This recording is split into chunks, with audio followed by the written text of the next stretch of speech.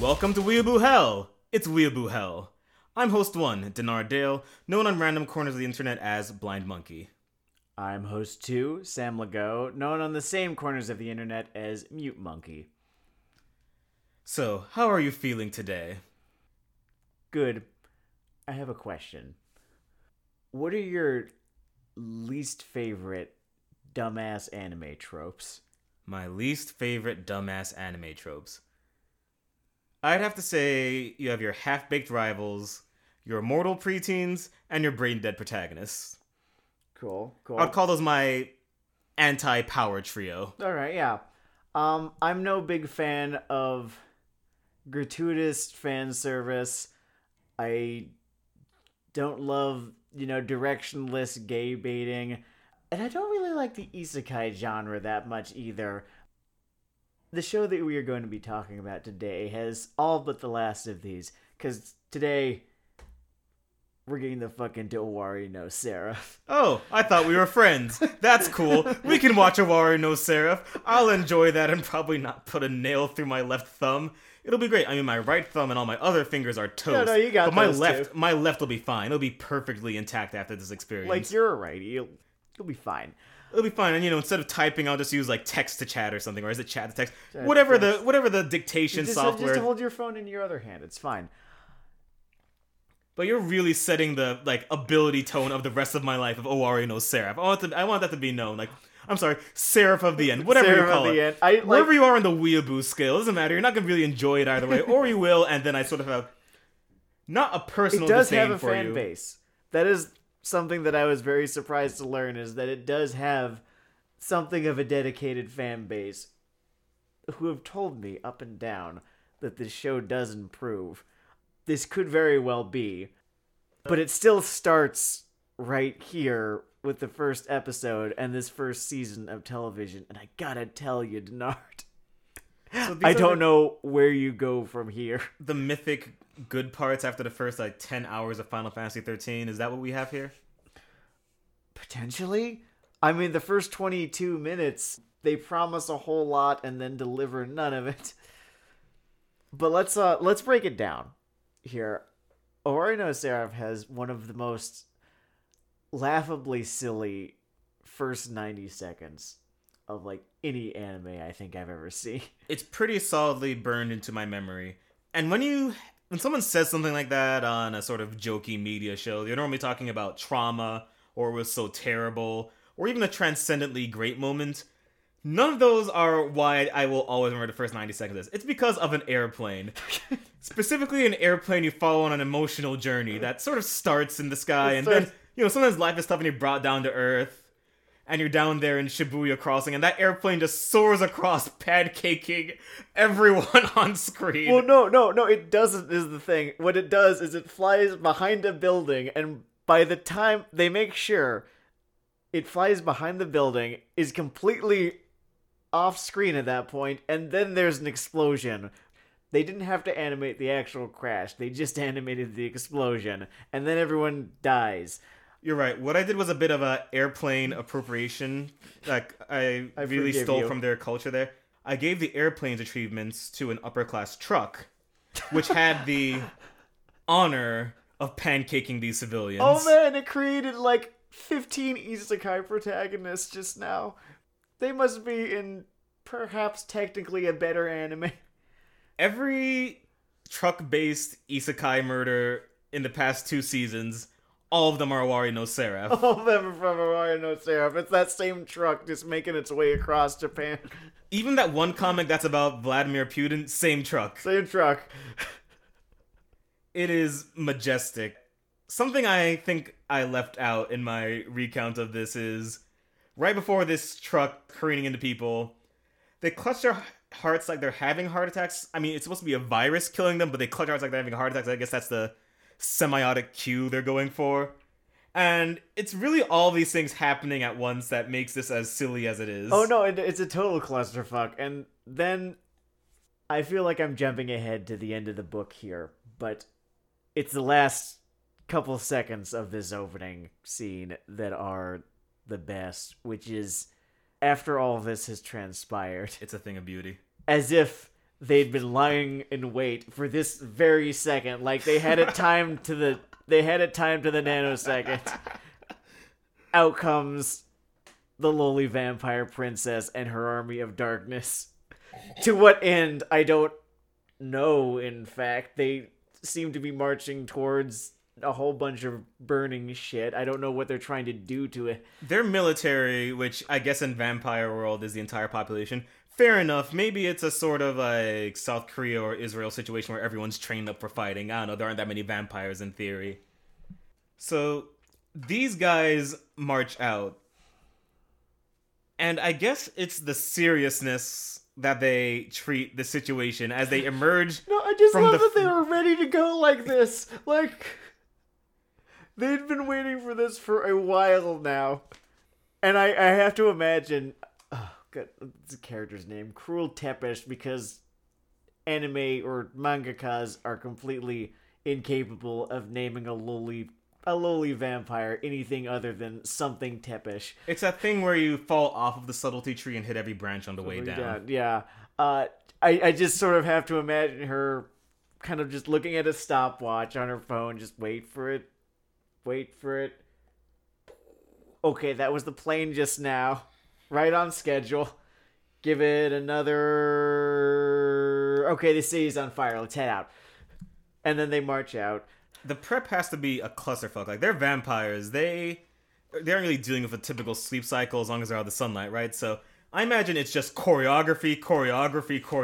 They've been practicing for a while. The entire African continent of vampire just on costume duty, just getting these like pseudo-royal robes together. Sometimes, like, I watch a lot of pro wrestling, and you sort of have to imagine, the really big events, how many hours of rehearsal had to go into that. And I'm just thinking about the same thing right now. I think that the pro wrestling vampire stable, the Brood, was a little more well conceived than where most of Owari no Seraph ends up. Yeah. Which is to say, they had no idea where the Brood was going, but there was a sort of spirit of fun throughout the whole thing. It was Edge and Christian and some dude named Gangrel. Like, really, you sort of you improvise from there. Here's another thing. I think we skipped this because I was too excited to get to that stupid fucking shot of Cruel Tepesh marching out with a goddamn... Nothing is better for me than with the that backup singers from the Vampira music video. Which is the fact that it seems that this virus that wipes out everyone over the age of 13, and we'll get to why I hate that in a second, it hits everyone at exactly the same time. The woman, in Shibuya Crossing, the dude driving the isekai truck, the pilot and co-pilot of the airplane, right? That virus just... all at once. And I read and watch a lot of shit and good things across a whole spectrum of speculative fiction, right? And somehow, out of all the elements of the show that pop up, that's the one thing that really, drags my suspension of disbelief. There are other things I think are stupid or hackneyed or cliched, but just all of these viruses activating at the same time is what just sort of flicked my brain and said, hey, you're watching a fake thing. Hey, this isn't happening. This isn't real. Things don't go down like this. And they never really seek to dispel the idea that this didn't all happen at the exact same time. The world, as it ends... I think we only get to see it for about a minute and a half, maybe 2 minutes before the first of 2 time skips in this one episode, which gotta be a new fucking record. I do know that anime likes their time skips, and done well, they're one of my favorite little tropes in anime. I like to point to Gundam 00 as a time when that was done well. A certain manga that I enjoy a whole lot, that clearly the mangaka of Owari no Seraph also enjoys too. Oh yeah, he must love one... Oh, you mean Attack on Titan. Attack on Titan. They didn't really change the plates as much as they just sort of switched the plates. With the virus, before we move on to just everything that is taken out of the fucking radio slot of Attack on Titan's car, this virus... comes with a little verbal note for all the children that survive it. due to This foolish is- humans. Sorry, I needed to be the one to say it. It's too perfect. But there's canned orders on some unseen loudspeaker in the opening scene where I think Cruel Tempest or so I don't know. Some lady is saying, due to foolish humans, the human race will now go extinct. The specific wording is, "This is a warning. Due to foolish humans, a deadly virus has spread." I don't know how into, like, the history of dictatorships you are, but totalitarian regimes, it's usually not subtle, right? Like, you know you're being bullshitted. But even at, like, the peak of fucking Soviet Russia or Nazi Germany, there's a little more grace to the propaganda than, "This is a warning. Everyone around you is having heart attacks because you're dumb. You love vampires. Join the vampire army today. Rosie the Riveter says you can do it. You are now riveted." They try harder. There's more to it. Himmler got paid the big bucks for a reason. I'm still getting into the check boxes for Attack on Titan because really, this is a very, very, very derivative show. Derivative of many things, and as you get further into the series, the list just keeps on mounting. First and foremost, is an Attack on Titan clone. Pretty shamelessly. Beyond everything, I think the thing that sticks out to me the most is just the aping of the main characterization. Oh, I've been calling him Yaren Ager. I don't know what his actual name is. I think it might be you or me or him or something like that. Whatever, Chumbus. So Chumbus has a lot of anger. And early Eren is not even in the genre of a subtle character, but you will sort of miss that dexterity. As the first thing I think you see this kid try to do is, like, basically try to fist fight a vampire, and they're the sort of generic set of superpowers on the show. They're missing a few, who cares?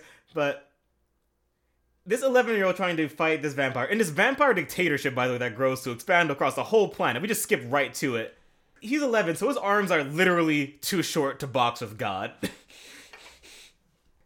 It scans less in the moment, like, that sort of heroic pluck that you want to have in your protagonist, and a lot more like he took some severe head trauma that morning. Mm-hmm. I mean, the brain dead hero is just one of those things I'll just sort of flick my engagement switch down to 0. Or -1. It's the opposite of an amp that goes to 11. It's hype that goes to -1. No, I understand.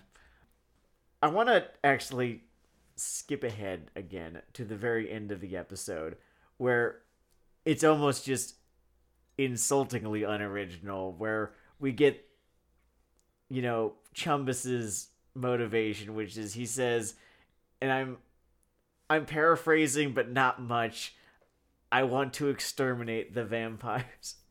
And he understood, you know, sort of how the first episode or two of Attack on Titan progressed, right? I don't think he understood or even tried to replicate the pathos behind any of that. Every little beat is completely unearned in this.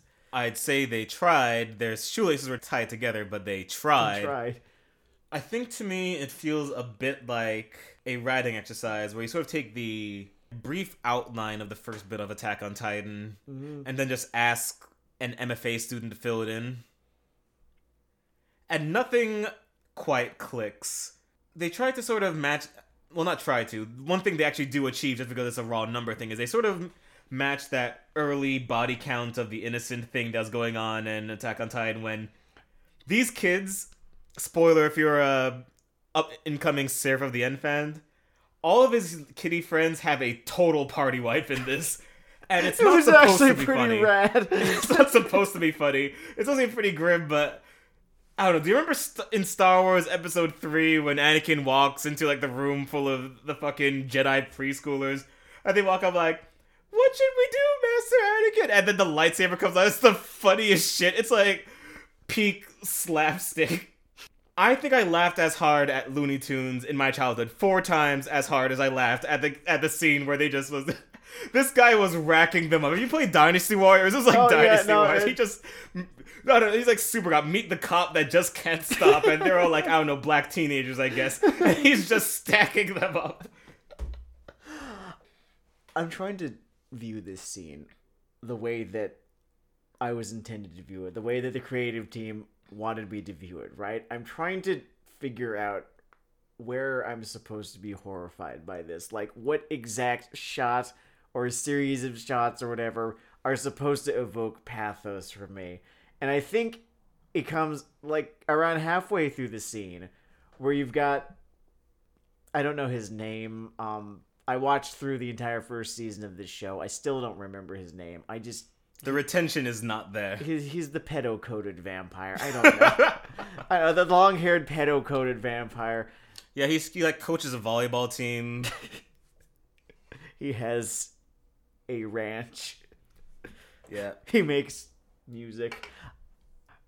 And there's a moment where there's this little girl who is shown to be friendly towards Chumbus earlier on in the episode, and I think she cooked dinner or something, and that was we are meant to be endeared to her. Honestly, her character design is such that I would not remember her if I was not staring directly at her on the screen. It would not have taken me out of it if she just blinked twice directly at the camera and said, "Please sympathize with me."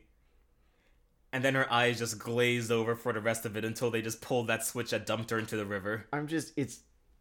It's just nuts how generic her character design is. Like, I could be looking at the show, hearing them say her name. I don't remember her name, by the way. Chumbina. Getting up, Chumbina, sure. Getting up to go to the bathroom or get a drink of water or something. Coming back, and she's still on the screen. And I could just point, who's this?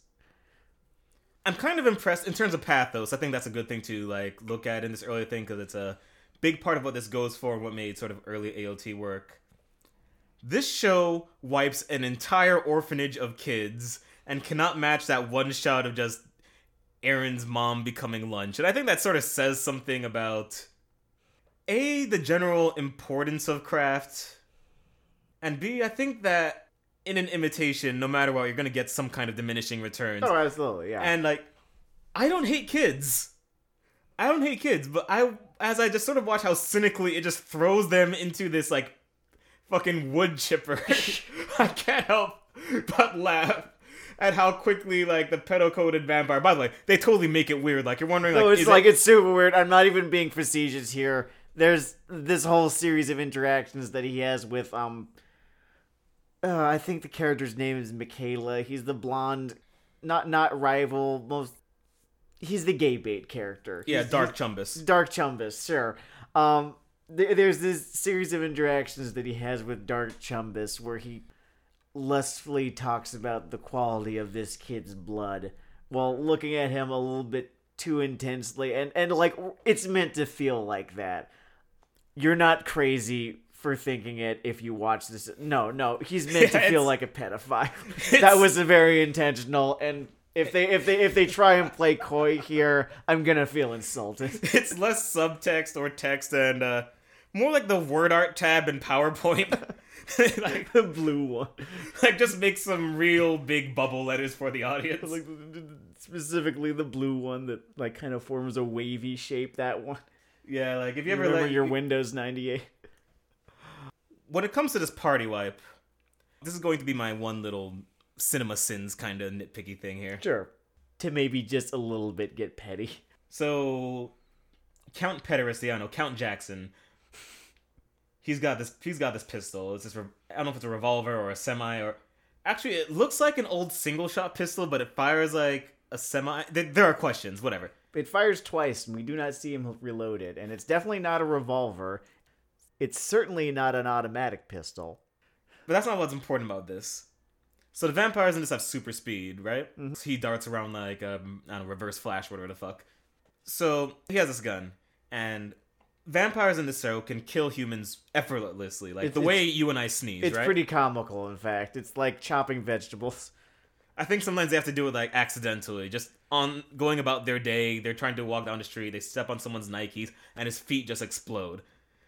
So the gun is not for people, but they have super speed as he dodges bullets like nothing. So the gun is not for vampires, and it looks well maintained and ornate. So kind of been manufactured in the last 200 plus fucking years. What is this gun? What is that? It does seem like it could very well be a museum piece. I don't know. Oh, Maybe that's the like his Hermitage or hobby whatever. when he's not like setting off Amber Alerts in Vampire World, just collecting old firearms and doing some amateur rifling with them. There are certainly worse ways to spend your afterlife. Yeah, he seems to have found the tastiest ways. Certainly, Man, that as they say, is a big yikes from me, fam.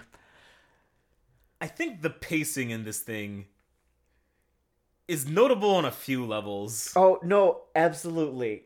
Can I interject? There's with a scene that just fundamentally does not work. There's this little sequence, right, where they decide that they are going to escape vampire captivity. Because I might have actually skipped here. What happens after the vaguely specified plague that wipes out everyone over the age of 13 among all humans is that all the children are rounded up by these vampires and placed in vampire concentration camps in their sprawling necropolis, right? I'd call them concentration daycare centers. Concentration daycare center. It honestly, to me, the way that they portrayed it, it just seemed to be one of the most thrown together haphazard genocides ever, and yet it still seemed to be working. I don't know. This show makes me feel like they think I'm stupid. It's odd. In the history of genocides, it's like they have German infrastructure, but a Janjaweed application. They might as well be running around with machetes as far as this human purge goes. I guess they're just lucky that these kids are, kids, because it probably wouldn't work otherwise. But here's the thing. There's a scene, I want to say around halfway through the episode, where they decide that they're going to escape because Dark Chumbus stole a map from Count Jackson. They go on this little 3-minute long odyssey through the necropolis or whatever. Dodging around, hiding at one point, just because the tension was a little bit low. Some vampire, patrolling the sewers thinks that he might have heard them, but then decides, no, it was just rats. Or yeah, he hasn't something. learned a lot in the last 500 years of existence. Then they get to, the exit, and out steps Count Jackson himself, right? And in that moment, the proverbial bomb under the table explodes without us having seen it ticking at all. And it really spoils that entire scene. It renders a lot of content pointless very quickly. I kind of admire it being taken as this earth-shattering twist that a planet-wide supernatural dictatorship outwitted 7-8-year-olds. This is not history's greatest challenge. In fairness, I don't know that it's planet-wide. Near as I can tell, this vampire kingdom exists only underneath Japan. But powerful enough that, oh shit, they were just too smart for these 11-year-olds. I guess at some point in the last 1,000 years of unlife, they picked together the intellectual tools to compete with your average elementary school schoolyard. They could probably profile, a group of 100 or so, 6th graders and figure, that's the anime protagonist right now. Watch him, he's gonna try to escape. Ask them to play speed chess against any Jonas Brothers concert, and they have it on lock. Mm-hmm. When it comes to the pacing of this episode, Go ahead. we start with the entire fall of human civilization. Yeah. Which I think, personally, I'm biased, you could get an episode or two out of. I think there might be some interesting moments in the vampire takeover of the world. Oh no, absolutely. But whatever, the story's on rails. We're interested in our protagonist's generic anger. Not necessarily the road that took him to feeling that way, so he might relate to it in some way, shape, or form. But just that it's there, and its consequences.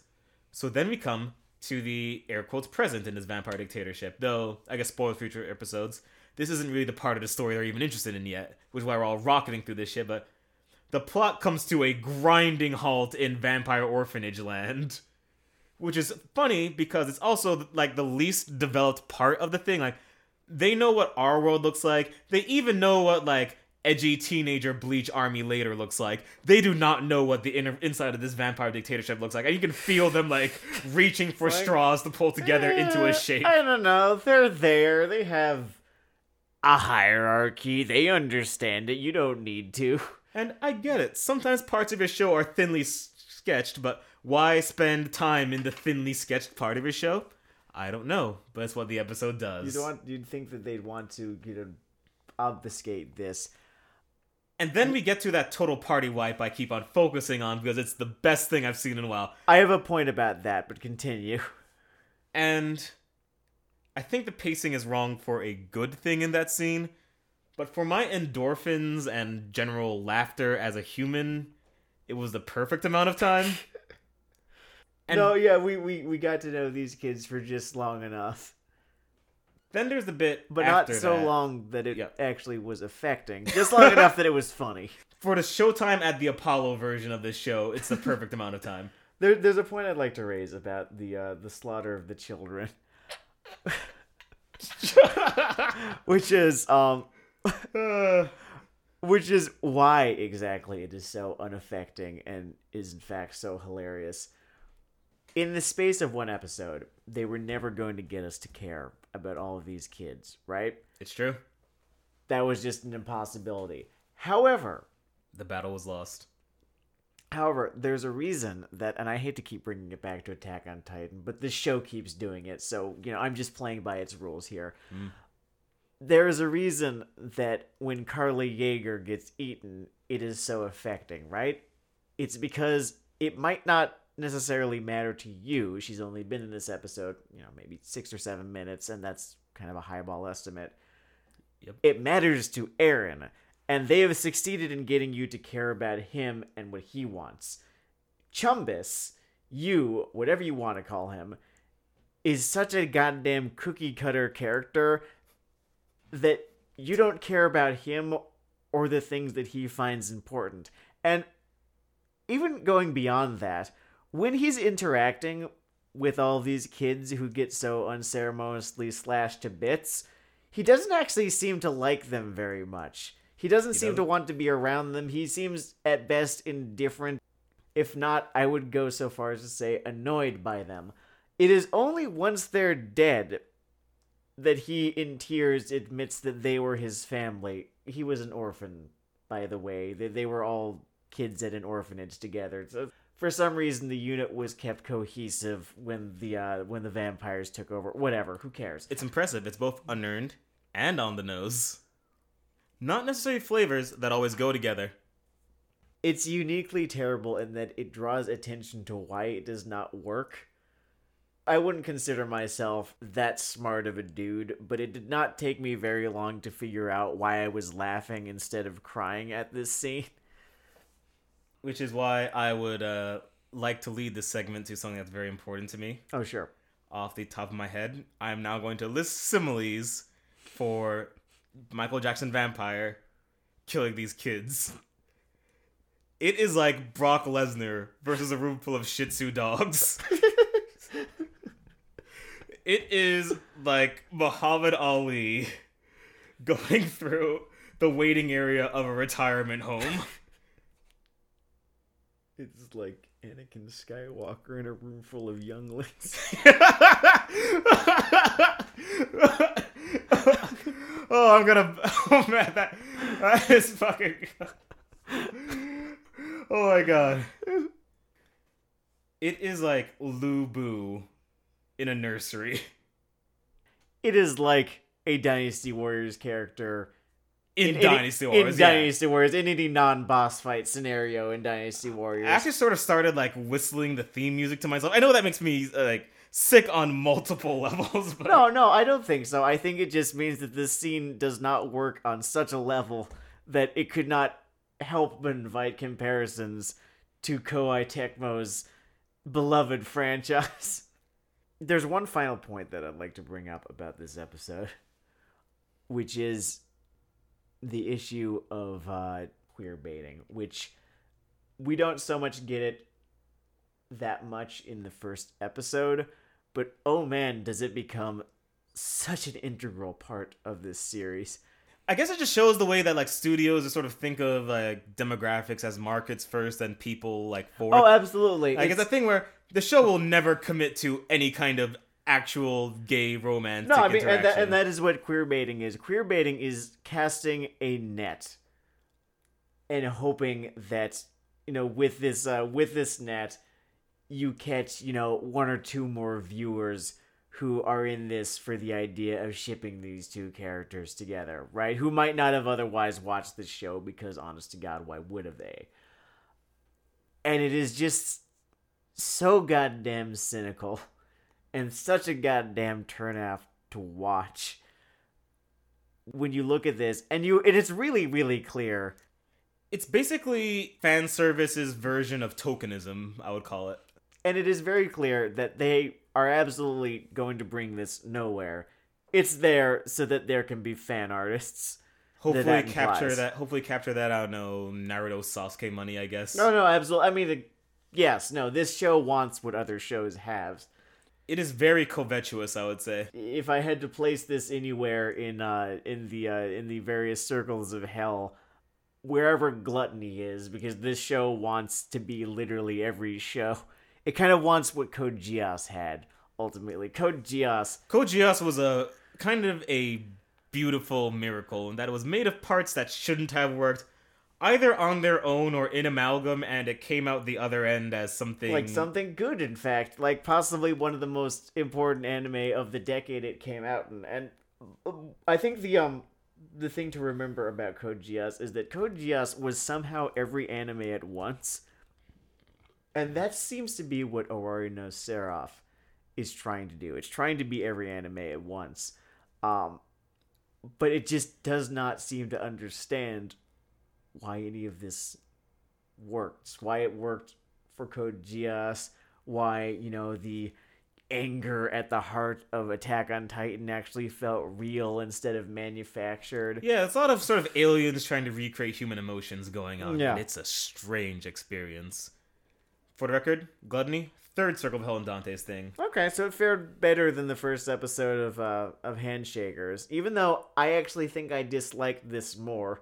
Like, I think Handshakers is technically worse, but... No, sometimes the show feels more personally bad. It offends your personal sensibilities. It does. It really does. And one point before we close out on this particular episode... It doesn't bear a whole lot of discussion. The character designs on this series are so goddamn generic. They feel like they're right out of a harem anime from 2005 produced by Studio Gonzo. I'm going to co-sign this. I'd say everyone looks drabber than drywall. And I don't know, I'm not artistically inclined beyond writing nonsense, so I'm not exactly a master of visual art. I feel like they weren't either. I think the most unique looking character in this anime might have cut it as, you know, a villain or character of the week on a Big 3 show. You know, like a filler episode from Bleach or Naruto or something like that. I'm going to give this one a 4th circle rating for avarice. I can feel this show looking at a pile of money that it covets. And I don't know, you don't want that feeling of being directly marketed to, or maybe you do when it's pleasant and they like hit the nail on the head. But when it falls short, it falls very short. Random literature note. Evidently, avarice shared a layer of prodigality, so either wanting money or spending it frivolously got you into the same layer of hell. I remember when I was reading The Inferno, half of the people they ran into were named Guido, which I guess in, 15th century, what was it, Florence, that was actually just kind of an honorific, but I was just weirded out because I think I was reading this around the time that the Jersey Shore was on TV, and everyone being named Guido was just, I don't know, I snickered a whole lot at that book when I was reading. That is a lot of free laughs. Man, that show happened. Another show that happened to us this week was episode 2 of Handshakers. How did you enjoy that one? He's not smiling right now. He's not smiling. I didn't. I think, between this and Owari no Seraph, it's almost like a fucking feast, right? You can just go to town on all of the ways that series has failed. But Handshakers is just, I don't like looking at it. I want to kind of turn away. When I'm watching Handshakers, the main thing that I'm thinking is that I really would rather be watching something else. This episode is great, and by great I mean there was a vast field of nothing. It's like a desert. So we open back in the fight we ended the last episode with. It's Chains versus Gears. Were you impressed by the 4 seconds it took Chains to job? In a sense. I wasn't impressed by the actual fight in general. I was impressed by how they seem to have just completely wasted that pair of character designs, because, oh man, they were definitely designed. What I really enjoyed about that sequence, or what made me feel really happy, wasn't necessarily the catharsis of like seeing a bad guy defeated or a hero's triumph, but the chains in this show are really hard to look at, and seeing that guy eat shit meant I wouldn't see Chains for a while, and that really gave me I mean that would yes. I think most of the things in the show that move are very hard to look at. Yeah, man, but those chains, they were like the wrong shade, and every time they were on camera, it meant that bondage girl was making all the wrong sounds. Oh man, and like, here we go again. It's very tiptoeing around the show's gender politics, and I don't know what I could say that would be new or nuanced or could offer a new take on, problematic themes, yada yada yada. I got nothing, guys. I'm sorry. Okay. It's just bad. The gender politics are bad. It's horrendous. Fuck problematic. I have no real ethical core, right? Titillation is like everything else. If you dump 2 quarts of salt on any dish, it's just going to taste like shitty salt. And that's how I feel like the sex on the show is like, you pile it on so deep and artlessly that I feel nothing. That's a point. Although you can pile fan service on deep and artfully and end up with Prison School. We are never gonna get through an episode of Handshakers without you wishing we were watching Prison School instead, huh? It's just the funniest anime. Like, to this day, I've never laughed as hard as I have at Prison School. But yes, no, perhaps I need larger reference pools. I do have larger reference pools. I just love bringing up that show because I feel like it didn't get a fair shake. 2nd episode in a row, we recommend the anime Prison School. Yeah. While we're on the topic of fan service, I would like to voice my what would I call it? A moral objection to it, because, as you said, when you layer it on thick enough, it's just ineffective. As anyone could say, it's really kind of shitty how they kind of turned women into objects for titillation, right? But as I said earlier, there's not a whole lot that I could add to that. What I'd like to say is that there is something to me that is really insulting about a bad show with gratuitous amounts of fan service. And Handshakers does not even have that gratuitous amounts of fan service. Like, I've seen worse. I would right? call it very spiky. It's there, though. It's really there. And there's something kind of insulting about it in that they couldn't actually make the show good, right? They couldn't engage me on the level that fiction should engage me, that it's meant to engage me. So instead of tempting, mine or any other viewer's mind, they're trying to sell this show to my dick. And it is insulting in that they think that I am just some drooling moron who will consume their product because my PP told me to. This is not just Handshakers that I am talking about right now. This is any show that really thinks that wiggling anime titties at me is going to offer me a level of engagement approaching equal to, I don't know, having a good story with good characters and it's decently well animated. I see where the dude's coming from. Also, you can't compete with the infinite complex of porn. You're more into opening sequences than I am. Any thoughts on this little musical number? This is gonna become a catchphrase, but it was all very mid 2000s anime for me. Like there's the OP of this anime was, oh man, it was nothing to write home about. I wouldn't call it exceptionally terrible, but it did seem. All right, here's the thing: when Mobile Suit Gundam aired on Toonami, instead of the original fun little opening, with Toei Gundam, Senshi Gundam, that song and the opening that accompanied it, instead of airing that with the show, I don't think they thought that was cool enough. So Toonami kind of spliced together a few some background music from the show, a few quotes from the show, a few bits of footage of the Gundam in action. Yeah, you remember that. And it was very generic and disappointing, and not a great way to intro the series every Friday. I see what you mean. Like, you are really overstimulated during this opening, yet nothing really lands. It's nothing. It's I'm tempted to abuse the "tail ridden by an idiot" quote, but no, it provokes absolutely nothing, because then it has the credits dead center. Nothing creative is done with them, and they're all in this font that I am absolutely positive was a font that they found somewhere, and they did not hire a graphic artist to come up with this font. So you're saying you imagined just an intern scrolling through GIMP, saw something that seemed vaguely, ooh, that's kind of cyberpunk right there, that font, even though this show does not, I wouldn't call it cyberpunk, but that seems to be the aesthetic that they were trying to go with in this OP, oddly enough.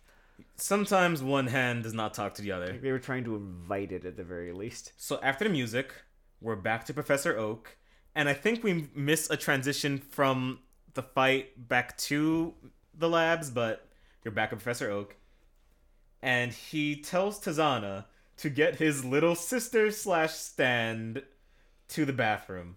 Do you still believe in art? Less and less these days, but yeah, I'd say some of it's still there. I really felt that joke. And if a joke I'm gonna level is with so you. broken that I sort of circle around and fucking laugh, I think they still win. That's I the think thing. I'm point. I'm gonna level with you. That joke did make me laugh, although I do not know. The joke in question was, while this professor guy, I think is Professor Stroke, let's call it. He does always seem like he is having one.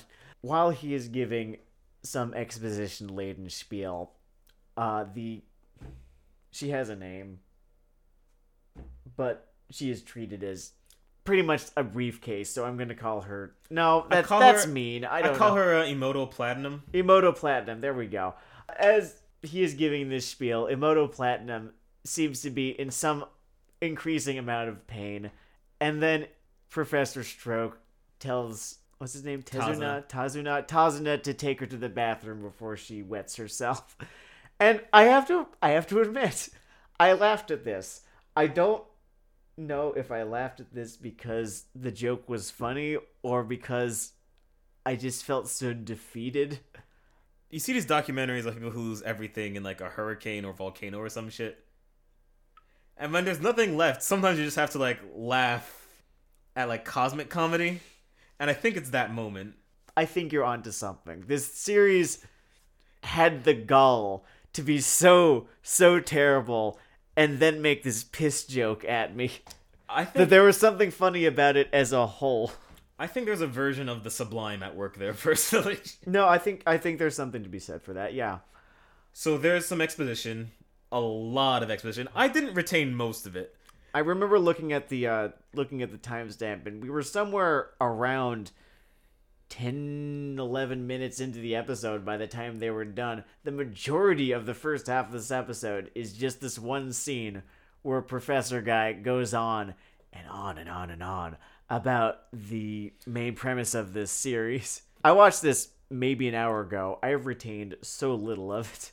I will give them this compared to last time. By now, you sort of piece together for yourself what all this, like, Ziggurat, Nimrod, etc. shit means. Only now that you piece it together, he decides to explain each step in detail, and it's kind of worse.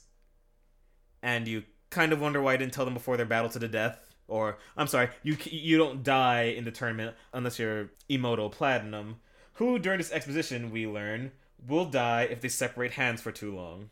Just the gracelessness of them dropping you into shit in the first episode in a way that it's kind of impossible to enjoy what's going on because of how amazingly in the dark you are, and then slamming the fucking brakes in the second episode and just deciding, we gotta rip this band-aid off, and then just giving you everything. And you know what you have at the end of that fucking explanation? It's just the fucking same tournament that's in Fate Stay Night, Shaman King, Dragon Ball, whatever. Just, hey, can if you punch win other enough people? fights, you can get a wish from God. If your footwork and jabs are good enough, then Jesus can pencil you in for a 4 p.m. I don't know, I guess the gods just want to meet prize fighters. Like, fuck their priests and followers. They're just really... The only people that have met God are Conor Mayweather, Muhammad Ali, Mike Tyson. I think George Foreman at one point, right? Oh yeah, George Foreman managed to get like a noon power lunch of God. Floyd Mayweather has like one of those little punch cards that you keep going back to the restaurant and get a free meal eventually.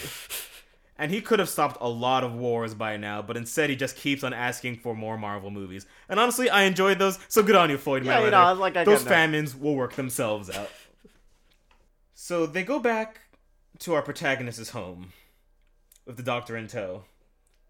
And he passes this girl off as a Brazilian exchange student and moves her into his house. So, fun fact, Brazil has a huge Japanese expatriate population. It's a really cool story. If you want to like go to Wikipedia or whatever, there was this whole thing of economic incentives that didn't really work out. It was crazy. I'm pretty sure one of their presidents was of Japanese descent. Or was it? No.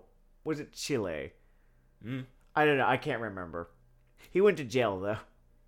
Here's the thing with me in this sequence, though. And normally, I wouldn't give too much of a shit because I've watched way too much shonen shoujo, whatever, and people sort of crash people's houses all the time. Mm-hmm. Fine. But it's canon in this thing. It's a character element that Emoto Platinum looks just like his dead sister. And his parents should have some thoughts about this. They don't, but they should. They should be flipping their shit. Maybe they're terrible parents. Maybe that's why their daughter is dead. Maybe they forgot. Maybe they forgot. No, but then, no. But later on in the episode, they look at the picture, of them as a happy family before, Emoto 1 died. And they're all like, oh man, I'm so glad he's happy again. And they don't actually seem to look at their dead daughter in this picture and connect the dots to, wait a minute. She looks familiar for some reason. I can't put my finger on it. Are they just cool with this? Like, are little sisters in this world like credit cards? You just sort of build up credit with one and apply for another one and make sure you cut the other one to a few pieces before you throw it out. Is that how it works here? I don't feel great comparing the female characters in this show to objects so blithely. So I really need to lay this out for you guys. It is this show that is making objects of these characters so blithely. I'm really just playing by its rules here.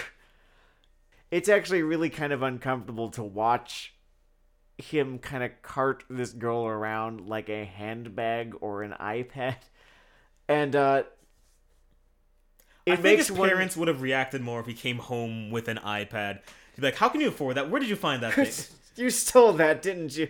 Can't you go find like a magic little sister like everyone else to tool around? No, hold on. To be entirely fair, his character trait, if you remember, is fixing things. So, maybe if he came home with an iPad, they would assume that a classmate gave him that to fix. Fair enough. 1 point to the blue team. One point to the Blues. I feel like it's a cop-out just saying what even is there to say about this show's gender politics, but we'd be here all night. Man, forget the gender thing. She looks like his dead sister in a wig, and Still- they're his parents. We're still What the there, fuck? okay. No, I'm going to be there for a while. It is blowing my goddamn mind. That's not like a first script read thing. That's like, oh, I just typed that out. Wait a minute, I forgot about the thing. So, after that, you have some domestic hijinks in the middle of this Magic tournament. Domestic hijinks. They have to learn to bathe together. Fun fact, if you watch this on a train, which I did to prepare for this, old women will glare at you. Old men will glare at you.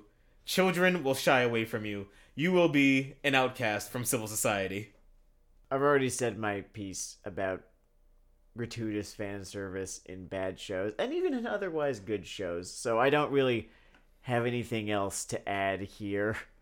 And for a second, I kind of thought about defending myself, saying, it's okay, I'm trying to make a zany podcast.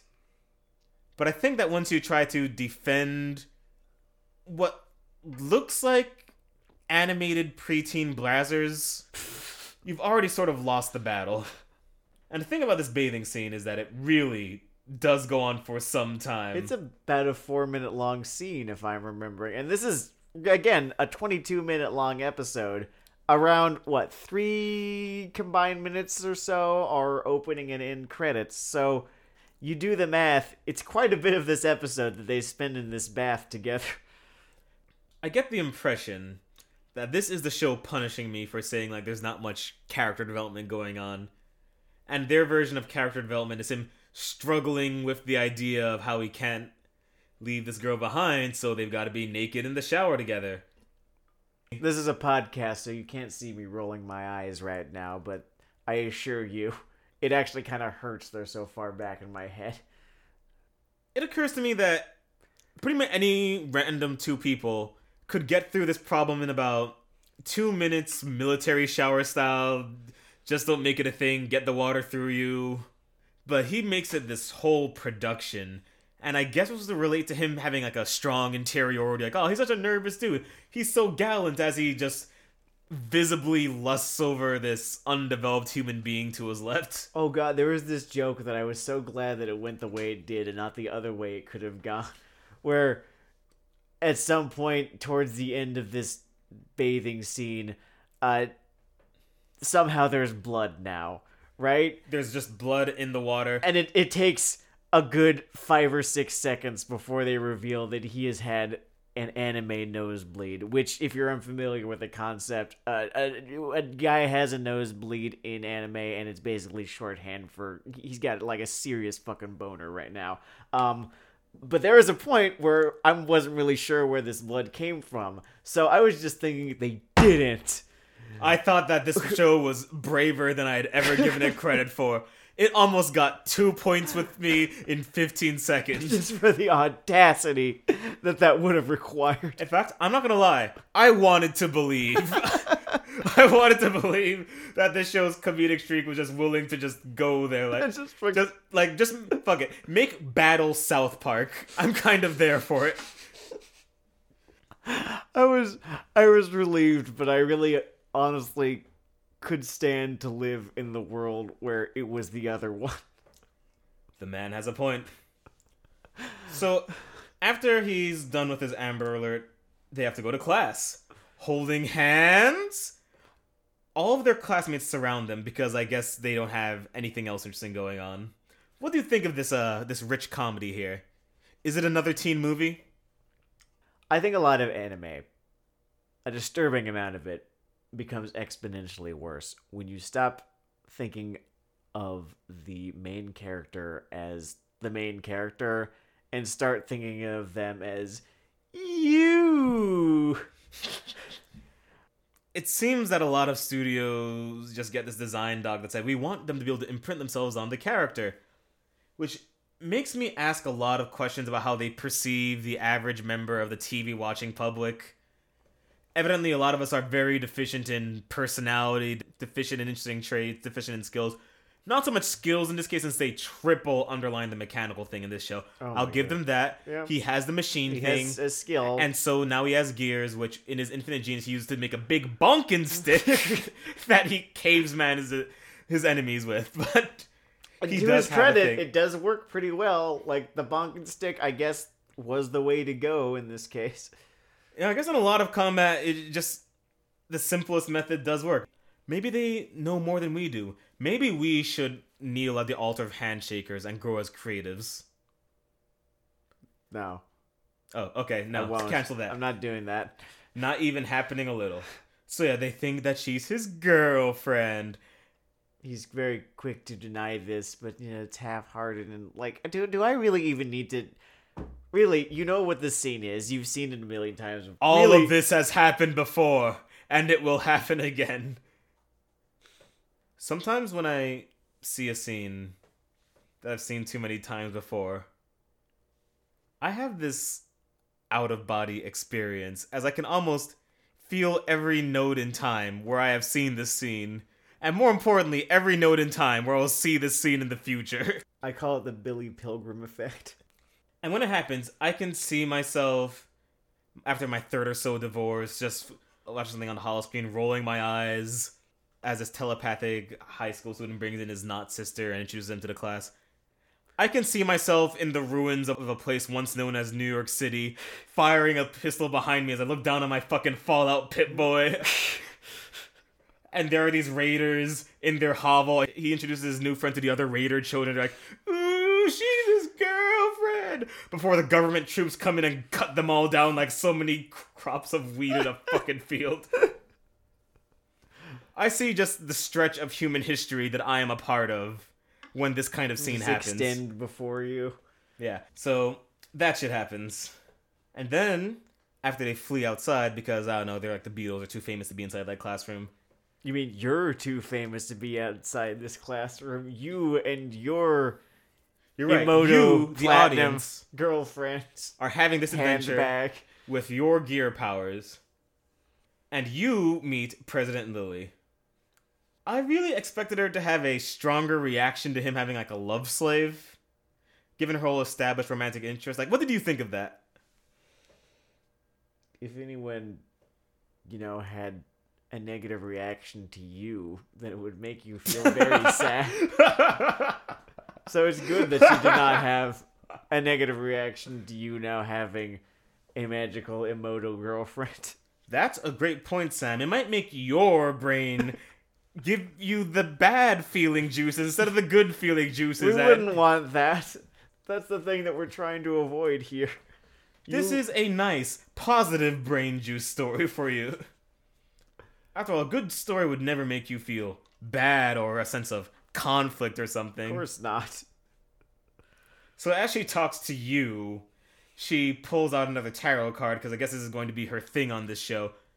To its credit, the jiggle is down 200%. I think they ran out of money. I feel like they were spending a whole lot of money in the first episode. It's very, very clear that the first episode had possibly up to 3 times the budget of this one. Like, it might have even been 4. And the balloon titty effect, it's been lessened just a little bit. Most corporate projects have an account person, and part of the big thing is like handling expenses and making sure they're spread evenly across projects. Mm-hmm. And normally in a show, you do spend a lot more on the first episode. But whoever was the account person sort of splitting the budgets really tightened the strings on the second episode, because it is all wooden talking. There's so much talking in this episode. Oh my god. And I like dialogue. The dialogue here is just... There are plenty of dialogue-driven anime I've watched in the past, 5 or 6 years that I've absolutely loved that would put up there. Like Katana Gatari comes to mind. Mm-hmm. I really liked Recreators. That was an interesting one. Recreators was a really solid show. It was the guy who did Black Lagoon did Recreators. He wrote it. He did the character designs. He was not the main creative force behind it the way he was with Black Lagoon, but that was why I liked Recreate. And if you know that it was him, then the whole show and it's basically just being a series of conversations, really bookended by violence, does make a whole lot of sense. It feels like it is from the same guy. Yeah, it works there, and I think what just happens there illustrates some of the problem the show has, because I can't really focus on the words in the show for too long before I start talking about something else. I am not convinced that this show has characters in it.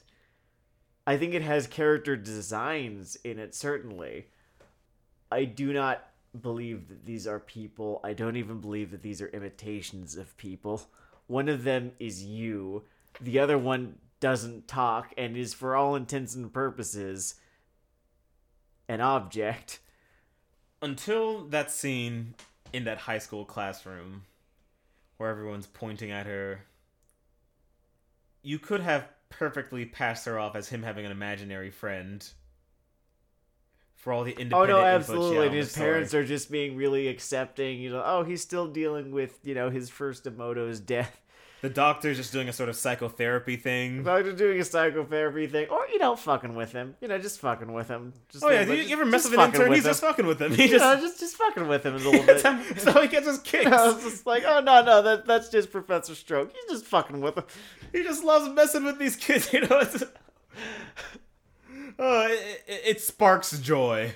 It does. And Professor Stroke, while I'm on the subject, is not so much a character as he is exposition and a couple of affectations, really. Professor Stroke is a collection of character tags that typically annoy me in better shows.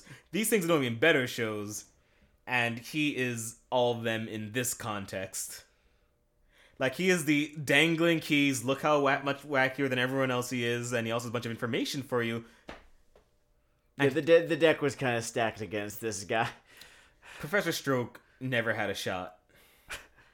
I think in the first episode he introduced himself with, I don't want to call it a little dance, but a big dramatic flourish or whatever, and I would call it a shimmy. That was all you ever needed to know about this guy, because he delivers on everything that big shimmy implied. Just, okay, so you're gonna be really loud. Occasionally you're going to sing your lines, and most of all, you're just gonna be talking a whole lot.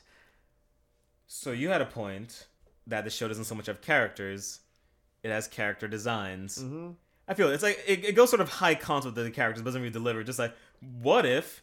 So the next what if pair, we already had our what if it was a bondage couple kind of thing. We have a businesswoman.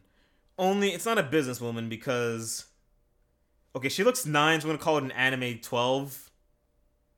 No, I think 9 is anime 15.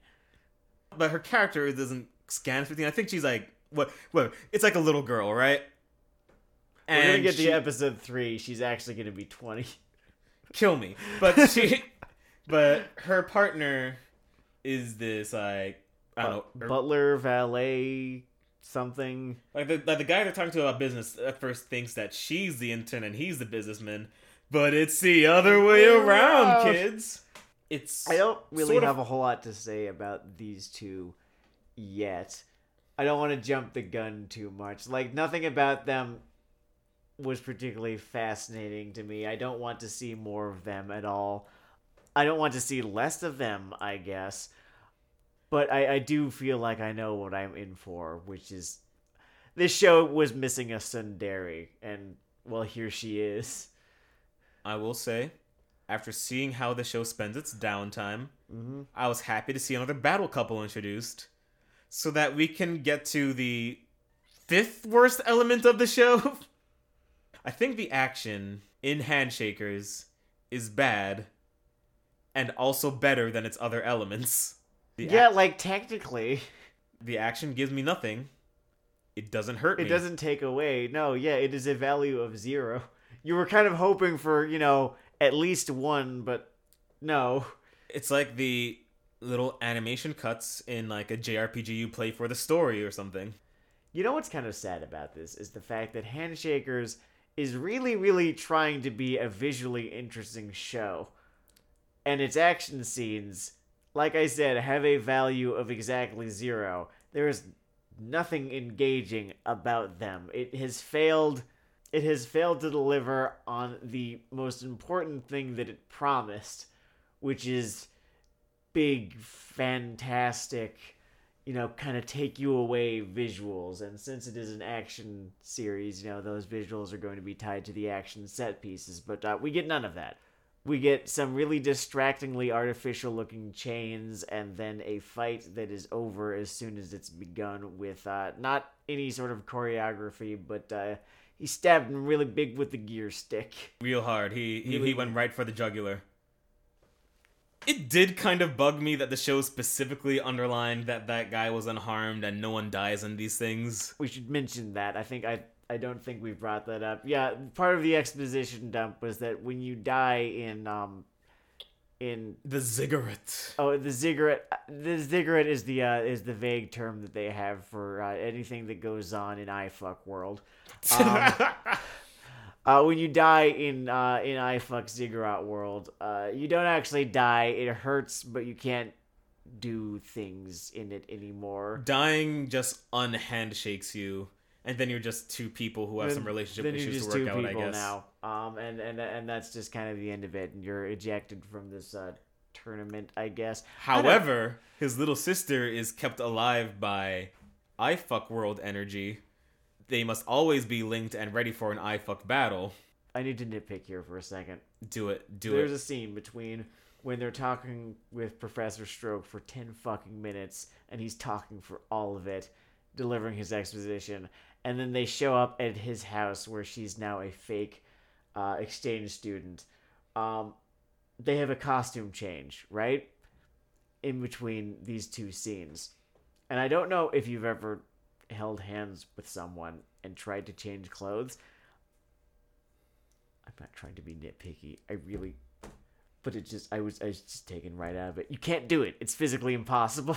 The sleeves alone. You can't fucking change your clothes while physically attached to another human being. I guess is there a certain amount of time that they can be separated? Like, one of his hands is in the water when he's bathing her. Oh my god. Whatever. One of his hands is in the water while he's bathing her. And while any manner of disgusting things could have been happening there, I don't think that their hands could have been linked. No, their hands are explicitly not linked. Like if you. So then, if he's bathing that was her, what I was looking for. Is it any physical contact? Does it have to be the hands? I feel like I'm trying to do a undergraduate close reading of a porno right now. Like I am like peering between the lines of Debbie Does Dallas, trying to reconstruct meaning. No, I'm just thinking about a graduate thesis. It's like, let's look at the through line from Debbie Does Dallas to swap.avi. And like, the most fucked up part is I could totally see that actually existing. I don't think there's much to actually say about this little bit of, I don't even know. Continuity, we'll call it. Continuity, or how the fuck did they manage that? I mean, I guess the only explanation is that they can part hands for like a little bit. Like long enough, and then she starts panting suggestively, I bet. Even that seems like too much emote for like Ray clone number 47. Oh man, and is she ever? She is there to not react to things, and they must save so much money on animating that face. Like, they don't even splurge on the blinking. She just is eyes wide open, catching insects on them. Every now and again, she will make a little noise. But so far, she's talked even less than Trish has. My ongoing theory is that that's actually her exhaling and inhaling every few scenes. At every other moment, she's holding her breath. Well, maybe if we're playing by the rules of the show, she is just, an inanimate object. Maybe she doesn't need that much air. That's a good point. Maybe it's for show. She just, sometimes remembers that she has to do it to keep appearances up. Like, what if she's a vampire with some really, really, really, really specific vampire weakness, and, she doesn't actually breathe, so every now and again she has to pretend like she does. Oh man, she's just slowly draining the life from this sap. I mean, his hair turns white when they go into the ziggurats. So yeah, that was Handshakers episode 2. Would you place it in the same circle of Weeb Hell or a different one? I'm gonna agree with your first assessment of episode 1. This is right there with Sloth. There was so little going on in this episode. Sure, there was exposition, there was fan service, but really, when it got right down to it, nothing fucking happened. A vast field of nothing. I'm going to place it on the fourth layer, which, as you said earlier, combines avarice and prodigality. Because this show blows time on nothing, on vast fields of it. It is prodigal with its fucking time. Think about that 4-minute bathing sequence. Think about that 10 minutes of exposition. Think about the number of things you could have done with a whacked out premise and animation studio in that amount of time. Given that you only have 19 real minutes of content, 10 minutes plus 4. Really, the vast majority of that episode was spent on talking and, oh man, this... She's not 18. She's not 18, and... Lean In World, I'm gonna say it. This made me appreciate Fate Stay Night more. Because this wants to be it, and it does it worse.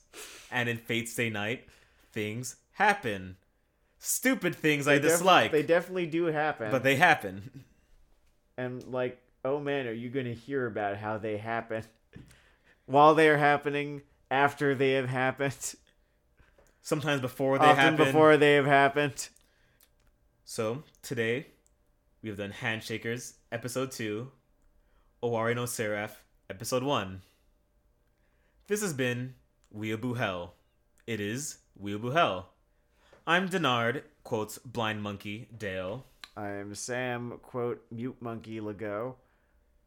And thank you for listening. You can find more of this at SeeMoreEvil.com. Or if you're like the average lazy podcast consumer, just, I don't know, fucking iTunes, Spotify, whatever. You have Google. Weeaboo Hell. Peace.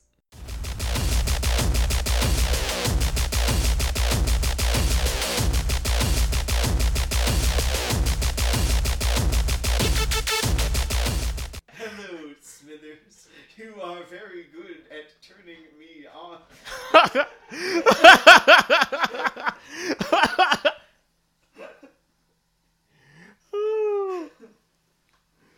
Oh, man. Peak Simpsons will be part of our DNA forever. Oh god, it's like Remember to force your children to watch it. it's like the memories of Rome. Yeah, are we in like the Byzantium of the Simpsons? I think it would be accurate to call it that. Yeah. HRE. Yeah, the Holy Roman Empire. Yeah, like fucking. Like even Justinian was centuries ago. Yeah. We lost the Battle of Manzikert. It's in recent memory. Oh. Oh man, that's great.